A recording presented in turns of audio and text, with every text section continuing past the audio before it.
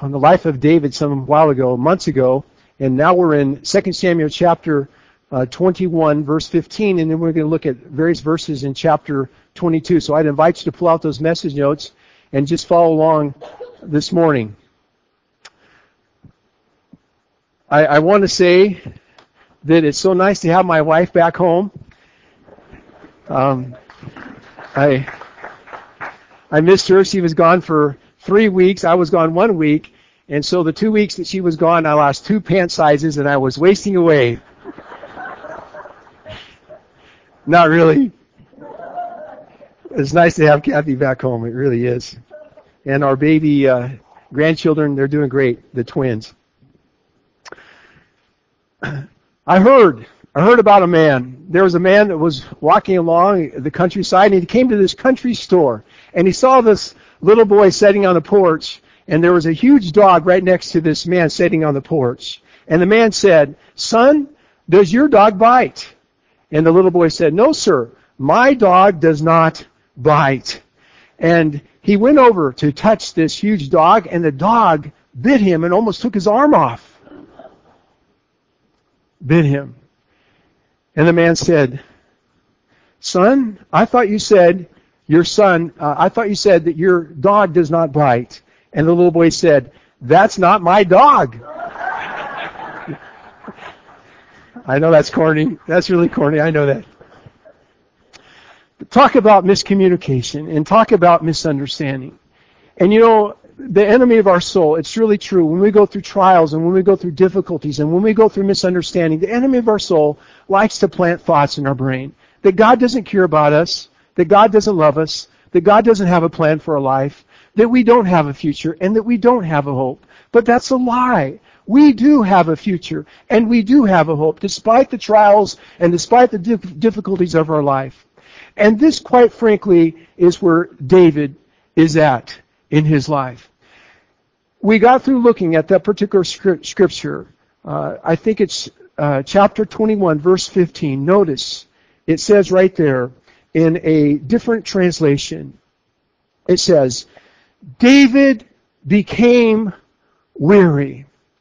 David became weary. The NIV translation says that David became exhausted. You see, David had led the children of Israel for 40 plus years. And at first, all kinds of wonderful things happened. The borders of Israel has expanded from 6,000 square miles to 60,000 square miles. There has been spiritual renewal and there's been spiritual revival. There's been economic renewal. Many people are benefiting from all these open trade routes that David had opened up. All kinds of neat and wonderful things have been happening, but there's been some problems as well. David's little baby that he had with Bathsheba has died. A little bit later, his oldest son, Absalom, tries to usurp him, tries to kick him off the throne, tries to kill his own father, and Absalom dies a tragic death.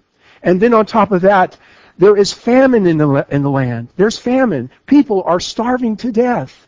And on top of that, at this particular time, all of a sudden the Philistines who had been subdued, they begin to raise up. And David has these fierce enemies who are fighting against and his army seems to be in disarray at this time.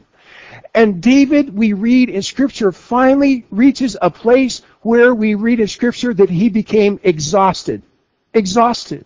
Literally, in the Hebrew language, it means he got to the point where he was empty, running on fumes. He had nothing left in his physical and emotional gas tank, you might want to say. He is absolutely exhausted. He had been under such stress and loss that he had nothing left. Now, I could ask the question this morning and I already know the answer, but you felt exhausted. I felt exhausted. Completely wrung out. Nothing left. Couldn't even get out of bed. I had a pastor friend years ago. He would often come to our small Christian college and he would speak to us as ministerial students. He was a pastor of a large church. And he said one time, he said, I have been so exhausted, so wrung out. I have been in the blackest, darkest hole that you can ever imagine. But God was still there, even in that dark hole, even in that exhaustion. I remember reading a number of years ago about a young mother of toddlers, 2 little toddlers, both still in diapers. And the counselor that she went to asked her how she felt. And she said, this is how I feel. I can tell you a story. The other day I found a mouse, and it was trapped in a mouse trap. It was still alive. And so I went to the toilet, and I put it in the toilet, and I tried to flush the toilet, and the toilet went down. I tried to flush the mouse down the toilet. Don't do that, ladies. It's bad for the plumbing. But she said she did it. She flushed the toilet. She tried to flush the mouse down the toilet, and she came back in, and believe it or not, the water was filling up, and the mouse was treading water with his nose barely above the water. And she said to the counselor, that's how I feel at this time. I'm treading water with my nose barely above the water. I feel like I'm drowning, exhausted. After all these losses David went through, I think the average person would feel exhausted. Loss, and loss. And it's interesting to me, even though David is weary, even though David is exhausted, the poet, the songwriter, comes out during this time.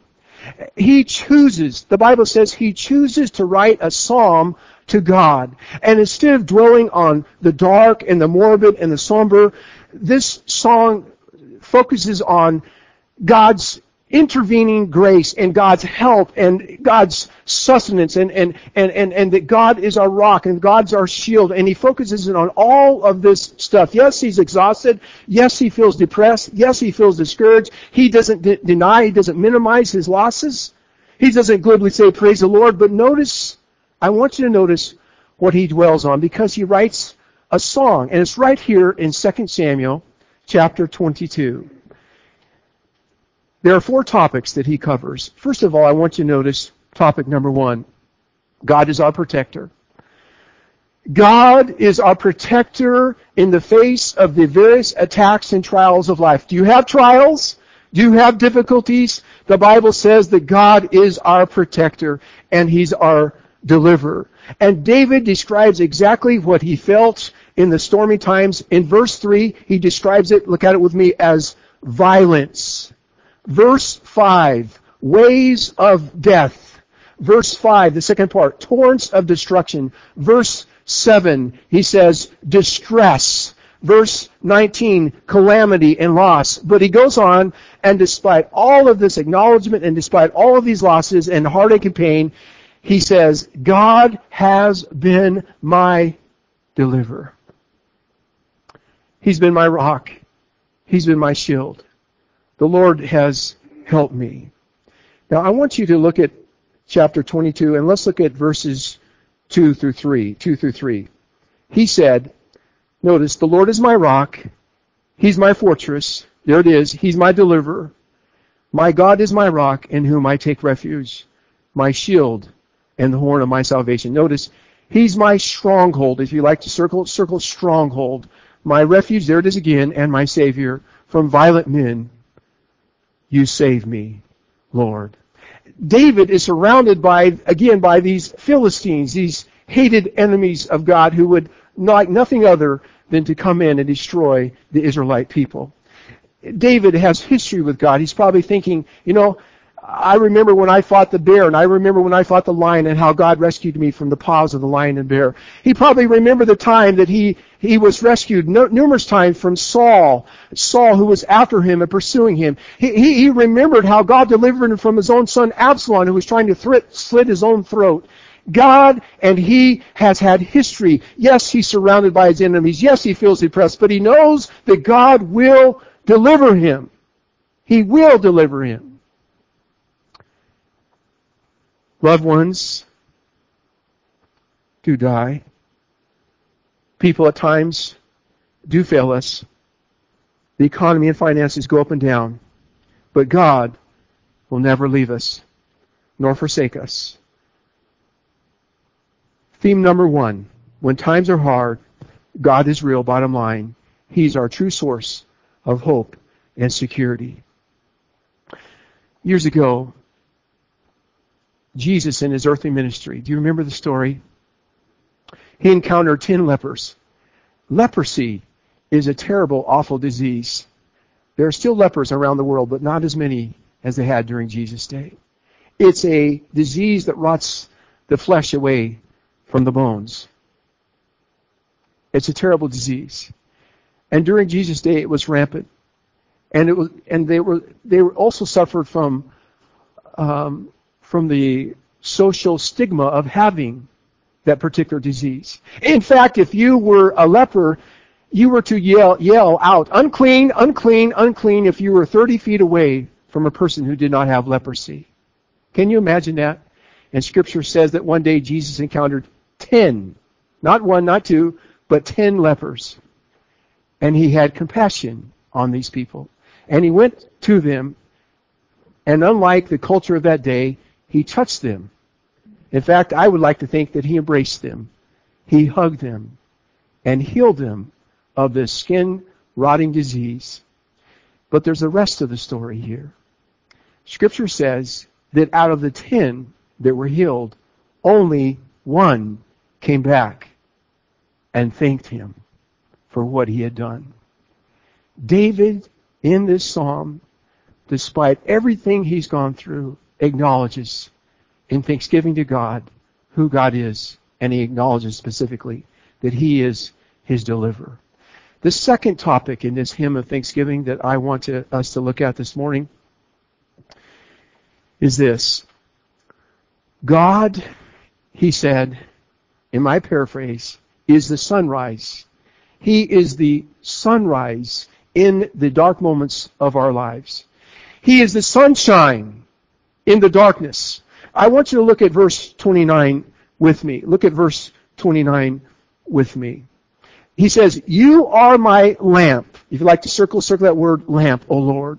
"The Lord turns my darkness into light." Those of us who like to go camping, all of us I'm sure have been camping before, we know that we bring a lantern or we bring a flashlight along, especially if we're at a Forest Service campground and we've got to use the bathroom late at night. We shine that flashlight. But did you ever notice that lantern or that flashlight, it doesn't shine everywhere. It doesn't shine the whole forest. It only shines a few feet in front of you.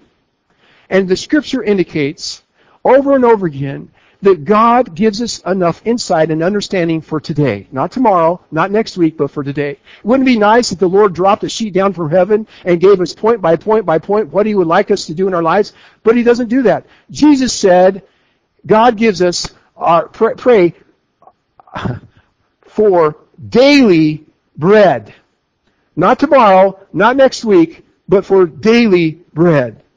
But don't you wish that you could have all the answers to your life? Don't you wish that this side of eternity you could say, God, why did this happen? And why does this happen? And why? We may never know this side until we get on the other side of eternity why all these things happen, but we can trust God, the Bible says, for today because he provides enough light for us in the darkness just for today.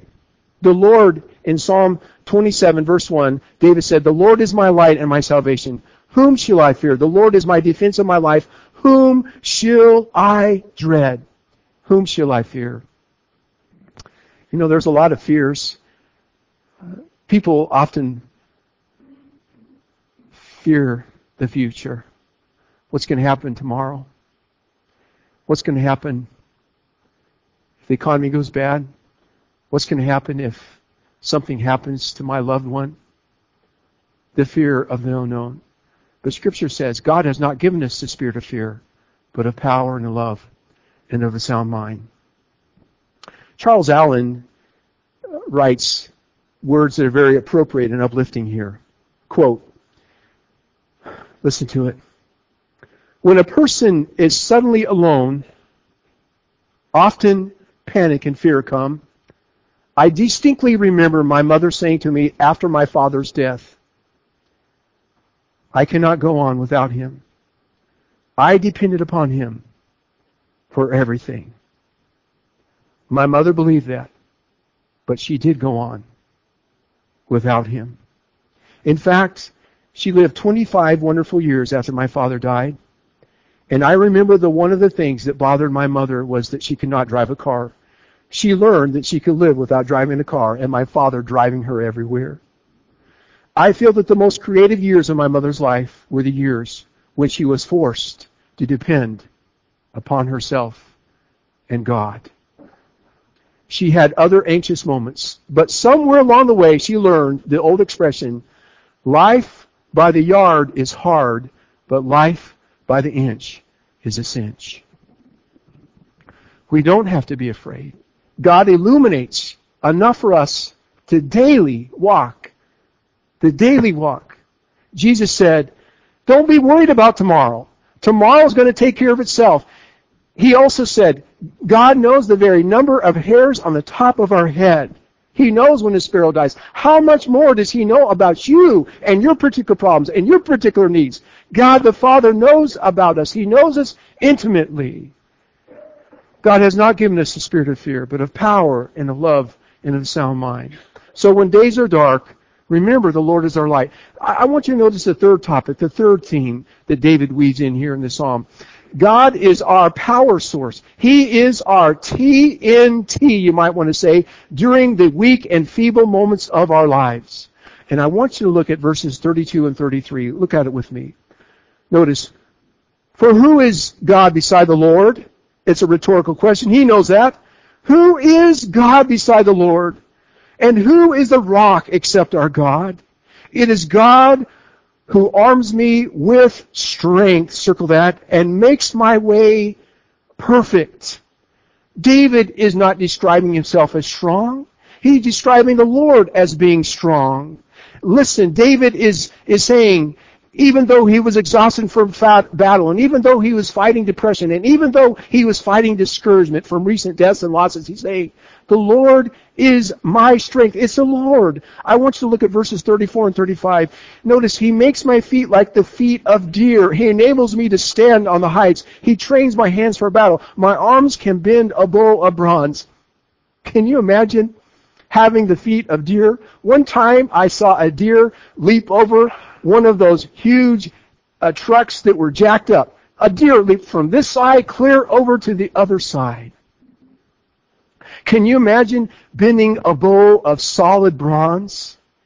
The analogy that God is giving David is one of supernatural strength when you are beyond you're weak and you're frail and you're fragile. God promises to give us this kind of strength. Now listen, the same power the Bible says that raised Christ from the dead is available to you and is available to me. When I am weak, He is strong. Now, the Apostle Paul in 2 Corinthians chapter 12, verse 7 through 10, remember? He said 3 times I prayed, Lord, take this away from me. Take this away from me. Take this away from me. This problem, this situation, take it away from me. We think it was a physical problem. And 3 times, God answered the Apostle Paul and He said, my grace is sufficient for you, my grace is sufficient for you, my grace is sufficient for you because my power is perfected in your weakness. When I am weak, then I'm strong. I don't understand that. There is a supernatural dimension to this Christian life that says, I'm never more strong than when I'm weak because I'm dependent upon God to help me. He's my strength. He's my strength. But let's be honest, that's hard to put into action sometimes when we want to be strong and when we want to appear that we've got it all together. And yet the key principle in the Christian life is, over and over again, is that God is never closer and never more strong in our life than when we are weak and humble in ourselves.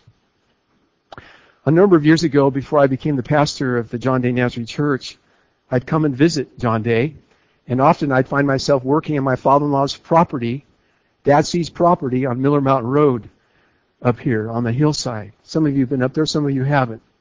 It's a nice little cabin, 2-bedroom cabin, but the side porch was falling down.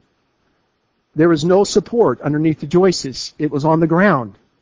And so the first 3 or 4 days that I went to work on that cabin, I tried to figure out how to jack up those joists off of the ground and at the same time put this 4x4 treated post underneath, and then put everything on cement piers. But I'd get one side up, and the other side wouldn't be even enough or off the ground enough so I could put a board under, and I was having a terrible, awful problem. I cannot describe it to you. For 2 or 3 days on my side, on my back, and nothing was being accomplished. You ever feel that way? And I got really upset. And I went out where his rock was at. He's got a rock out there in the sunshine. And I just let the Lord have it. And I said, Lord, so many words. I'm here to help. I want to help. And I can't do this. I need your help. Could you just help me? Could you just give me a clue what I should do? And I got a little emotional too. I'm just frustrated.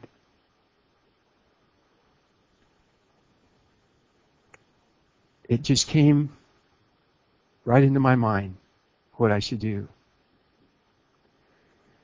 So I got the board underneath there, I jacked some up, and I began to use some shims because all of those floor joists were uneven.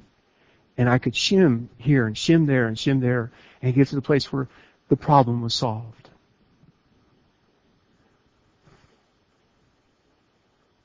When we are weak, He is strong. He is strong. And it's true at times we have to exhaust our own human resources, but God is never stronger than when we're weak. I want you to notice topic or theme number 4 here. Paul says, when our future is fuzzy, when our future is foggy, God is our deliverer when our tomorrow is uncertain. We all face uncertain days, some of us more than others. We don't know what's going to happen tomorrow. We don't know what's going to happen next week. We have a doctor's appointment and we know that there may be something wrong with us, but we don't know what the doctor's going to say. Our mother, our father, they're facing some sort of illness, some sort of crisis. We don't know where our job's going to be next. We just know the Lord's going to move us someplace. We don't know. There's so many uncertainties in our life. When our future is fuzzy, when it is uncertain, the Bible says that God is our deliverer and God will provide insight and understanding. He'll deliver us and He'll help us. I want you to look at chapter 22, verse 50. Notice what he says here. He says, therefore, after all this stuff, violent men you've rescued me from, you've helped me, you've enabled me, I'm facing all these enemies, I feel exhausted, I feel depressed.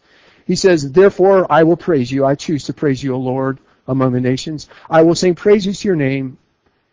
I will do this. Despite all that David had been through, he's not bitter, he's not resentful. What a man. This is where he's approaching the end of his life. And he has this song that he's composed to God. Look at verse 51 with me. He gives his king great victories.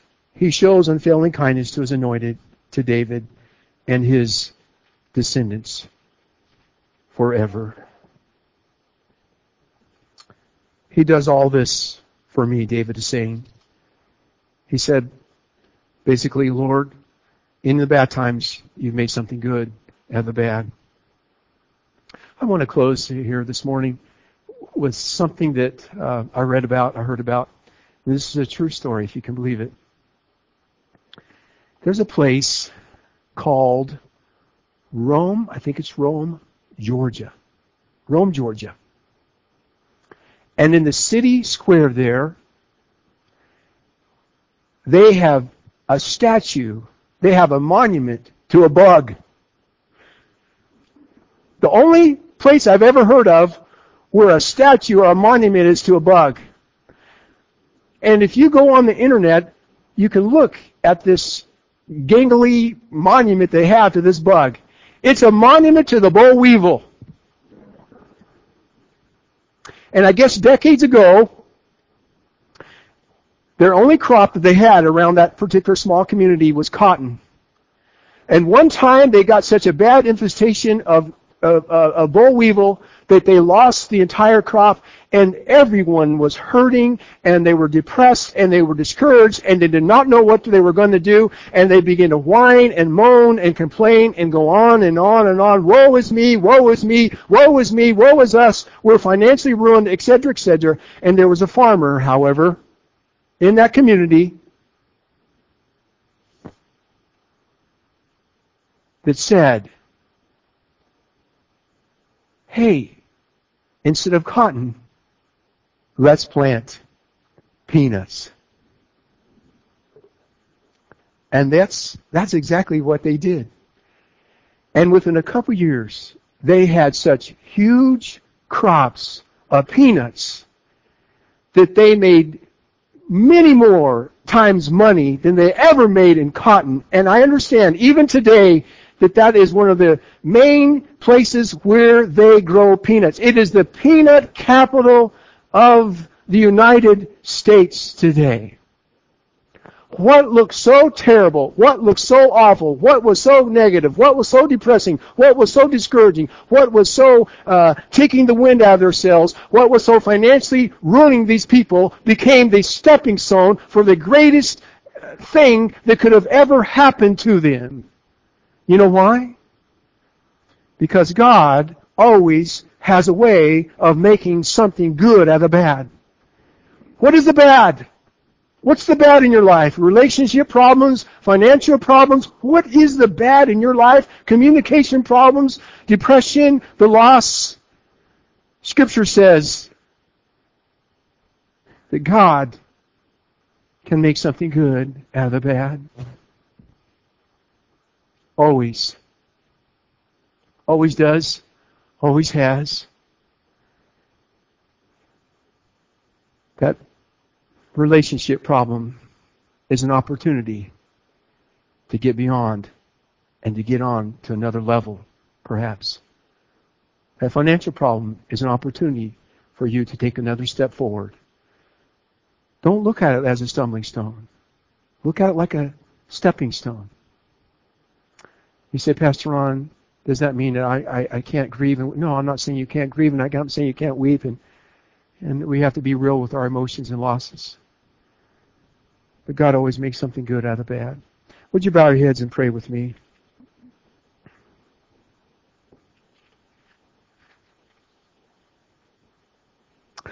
Thank you for being our protection, Lord, when the attacks and trials come along. Thank you, Lord, that when times are hard, you support us, you protect us. We humble ourselves, those of us who are going through it. We humble ourselves and ask that you would surround us with your spiritual armor, helmet of salvation, breastplate of righteousness, belt of truth, sandals of peace, sword of the Spirit, shield of faith. Protect our loved ones that are in the military. Provide protection, Lord, as we have loved ones and family members and church family members who are serving as police officers and sheriffs and firefighting. Protect all of us as we get in our cars and travel distances. We have to go distances when we travel in Eastern Oregon. And Lord, you are sunrise, you are sunlight, you are sunshine in the darkness. And church family, I'd invite you to pray this morning if you need direction and if you need help, to say, Lord, give me direction. Direct me, Lord, where I should go. Open the door you want me to step through. I trust you with all my heart, and I lean not on my own understanding. And you promise to direct my paths. Direct my paths, Lord. Direct them. And Lord, we live today. There's nothing wrong with working on tomorrow's goals, but we don't want to get so far ahead that we don't live today. We're thankful for today. If today was the last day that we had, we're thankful for today. We're thankful for the daily bread that you give us. We thank you for the blessings that you give us in our lives, Lord. Help us. Help us. Be our power source, Lord. Help us to recognize that when we are weak, then we are strong. Deliver us, Lord, from evil. Help us to live for you. Help us to take the high road in all of our relationships. We will not be afraid of tomorrow because we know who holds tomorrow. You hold tomorrow, Lord. Thank you, Jesus. We pray these things in Jesus Christ's name. Amen.